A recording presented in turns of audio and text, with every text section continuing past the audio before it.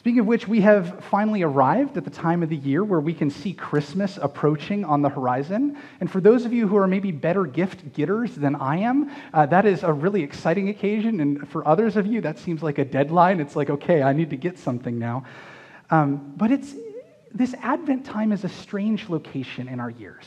Because in the calendar year, Advent is sort of at the end, right? It's in late November, early December. Whereas in the Christian year, the liturgical year, Advent is at the beginning.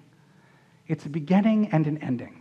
And this mixture of beginnings and endings is present in the Advent season. That's, in fact, the sermon series, what I'm calling the sermon series for the next several weeks, is the beginning of the end. Since we're using this time of Advent to remember not only that Jesus came 2,000 years ago as a baby, but that Jesus will return once again. And we need to prepare our hearts and our minds not only for his presence in the manger all those years ago, but also for him coming to make all things new, to usher in a kingdom which will have no end. It's with that in mind that we turn to our passage this morning, which comes from the Gospel of Luke, chapter 21, verses 25 through 36.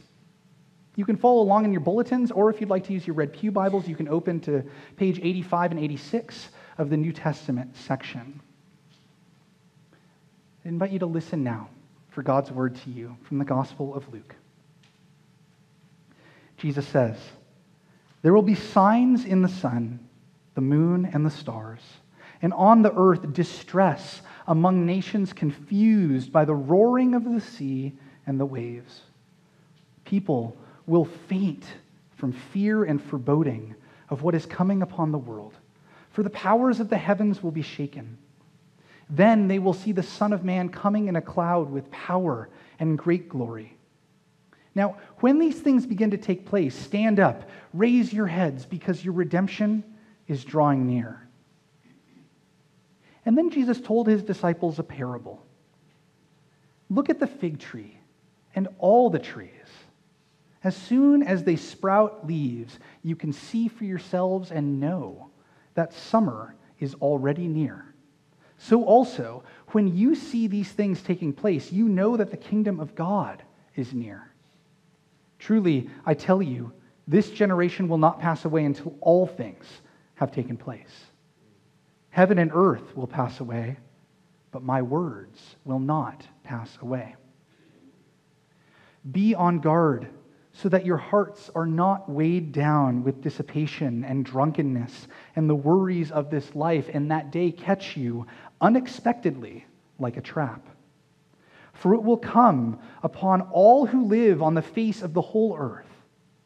So be alert at all times, praying that you may have the strength to escape all these things that will take place, to stand before the Son of Man." Friends, this is the word of the Lord. Thanks be to God. As we prepare to dig into this text this morning, would you pray with me? Lord of all, thank you for your word. Send your Spirit upon our hearts this morning so that we may hear and understand what you intend to say to us through your word this day. We ask all this in the name of your word made flesh, Jesus Christ, our Lord. Amen. Now, I've heard it said, and maybe you've heard this too, that the only people who like change are politicians and babies. And I'm not sure I agree with this. I mean, frequently politicians only claim to want change until they get your vote, and babies only want to be changed until they're on the changing table, and then they protest nonstop. But I think I disagree with this on a more profound level as well. I think we're creatures that expect a certain degree of change. We expect the changing of the seasons.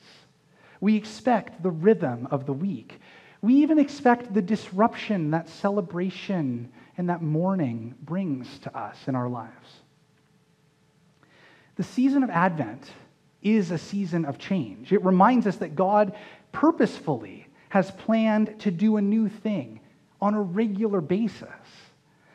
And it reminds us that that new thing is worth anticipating, is worth preparing for, is worth getting excited about to prepare ourselves to face. In our passage this morning, Jesus reminds his disciples that change is on the way And he begins to give them tools for dealing with it, for preparing for it. And if we just gave this reading from Luke a cursory glance, we might mistake Jesus as being one of those folks who stands on the street corner holding up a cardboard sign saying, "The end is near." That's not his mission at all, though.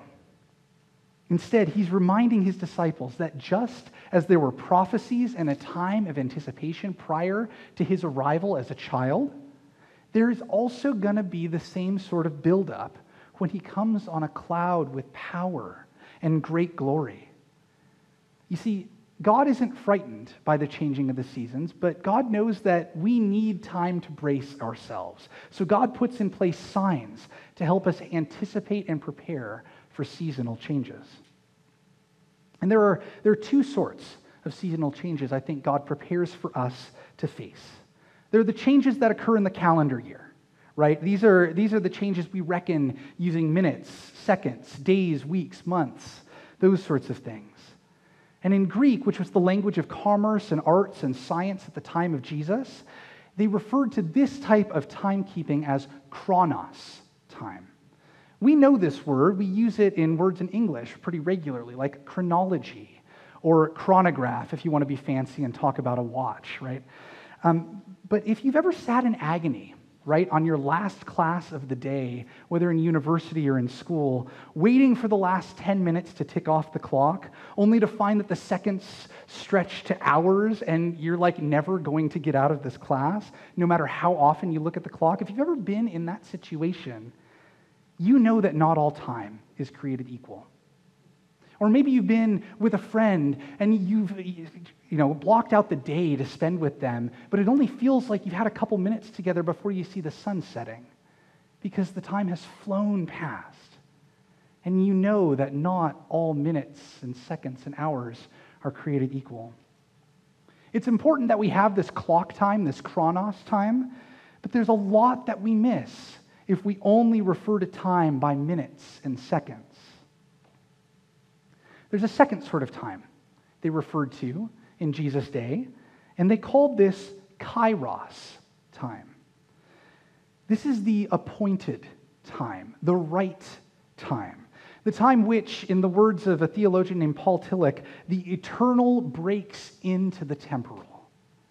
If you've ever been in a place that feels like a thin place, a place where heaven and earth seem to overlap, and you get the goosebumps on your arms, you've been in a place of kairos time, an appointed time. You might also have experienced kairos time if you've been to a wedding and you know that the two people who are getting married love one another more than anything else in the world, and you see the joy reflected from the tears in the bride or in the groom's eyes, or one of the folks who are up there, and you just know this is right. Or maybe you've experienced kairos time if you've been at a funeral, and you know the grief on all the faces of the people around you, and you know that the person who folks are mourning lived a good life. It's the right time. It's the time when something deeper is going on than just the ticking of the minutes and seconds. You've also experienced kairos time if you've lost yourself in a book, talking with a friend, playing a game. There's an otherworldly flow to kairos time. It takes us through currents that seem to play tricks on our conception of clock time. Some might call kairos time real time, or even God time. And this distinction between kairos time, real time, and chronos time, or clock time, this distinction matters. There are times when we encounter a changing of the seasons in clock time, right? Autumn to winter is what we're encountering right now. Winter to spring is what we anticipate with great joy when we begin to see buds form and flowers emerge. But there's also times when we encounter a changing of the seasons in real time, in kairos time. This is what the day of the Lord will be like. That's the day Jesus refers to in this gospel reading. And it's worth looking for signs in the sun, moon, stars, watching for distress upon the earth. That's how we know to anticipate the day of the Lord. That's the same sign as the flower beginning to bud as winter turns into spring, except it's a sign to to recognize that there's a changing of the kairos seasons. In the same way that we don't want to be caught in the plunging temperatures without a few layers, a scarf, and a hat, we also don't want the day of the Lord to catch us unexpectedly like a trap. Now, I want to pause for a second because there has been no shortage of prophecies that the day of the Lord is right around the corner. Around 1840, there was a fella named William Miller, who you might know if you've done some studying in religious history or American history. William Miller predicted the second coming would occur in 1844. As you may know, sitting here, that didn't quite happen. His followers, which had eagerly anticipated this, in 1844, in October, I believe it was, there was a day that was referred to after the fact as the Great Disappointment, because they all gathered together waiting for Christ to come, only to see that he didn't come. More recently, there was a fellow named Harold Camping, who you may have heard of, about 10 years ago. He predicted that the world would end on May 21st, 2011. This was the most recent of several predictions Harold Camping put forward about the end of the world. And it gained significant traction with people giving large sums of money away in preparation for God coming again to deliver God's people. And these are just two of a ton of different predictions that tried to nail down kairos time and flatten it into chronos time. Remember, the kairos is that real time, chronos is that minute and second clock time. I think it's tempting to try and flatten God's time to fit into our calendars. People have tried to do this. They've tried to use Jesus' words here about how this generation will not pass away until all things have taken place. And they've tried to articulate some connection between Jesus' day of the Lord prophecy and the lifespan of those who heard him speak.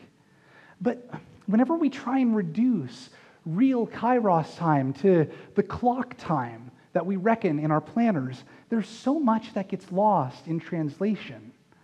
Because kairos time doesn't fit neatly into clock time. Kairos time has an already but not yet sort of sense to it, where some of it has already happened, some of it will happen, and it's hard to distinguish between the two.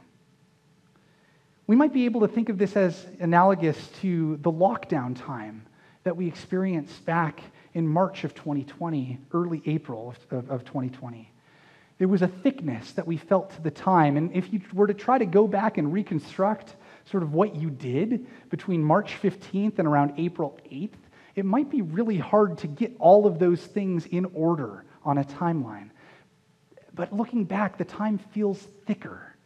It's sort of like the first days with a newborn, where the days are long, but the weeks are short. Kairos plays tricks on our conception of clock time. And when Jesus came that first time, 2,000 years ago, Jesus changed the world forever. That was an historical event that happened in clock time, but it was also something that was otherworldly. It was happening in kairos time as well. It happened already, but we've not yet celebrated it this year. It's an already but not yet. Something that has already happened but has not yet arrived at completion. Our redemption has already drawn near, but our redemption is not yet complete. The heavenly powers have already been shaken, but Jesus has not yet completed the shaking of heaven and earth to restore the kingdom of God here. These things have already taken place, but they've not yet been completed. And this sense of simultaneously already and not yet, it captures the paradox of Advent and the paradox of kairos time. God has already done a new thing by sending the incarnate Jesus Christ to earth as a baby. God has not yet completed that new thing by sending Jesus Christ, the conquering king, to restore justice and righteousness on the earth. It's already done, but not yet complete. And this is what we have to look forward to over the next 4 weeks. This is the beginning of the end. We know that Jesus will ultimately conquer sin and death. And he's already even dealt sin and death a mortal strike. Jesus' appearance 2,000 years ago changed the world, and Jesus is going to appear again at the right kairos time to complete the work he began all those years ago. If you all have been watching some football, you know the importance of the fourth quarter. This is where the rubber meets the road. And we are, in a sense, in the fourth quarter right now. Christmas is near. The end is near. We don't know if it's near in clock time, but we know that it's near in kairos time, in God time. Jesus' appearance changed the world forever, and Jesus' reappearance is going to change the world forever again when he comes again. So how can we prepare our hearts for that time? That's what Advent is all about. That's why we hang the greens to prepare for Christ's coming. That's why we deck the halls. That's why we celebrate with nearby loved ones during this season. We remember that God is doing a new thing here on earth, that God is not done making all things new. As we prepare for the baby who has already come in the manger, we are also preparing for the conquering king who has not yet come to make all things right on earth. Remember that the end is near, and that at the right time, at the kairos time, Jesus will return. And when these things begin to take place, as Jesus encourages us in this passage, stand up and raise your heads, knowing that your redemption is drawing near. May it be so. Amen.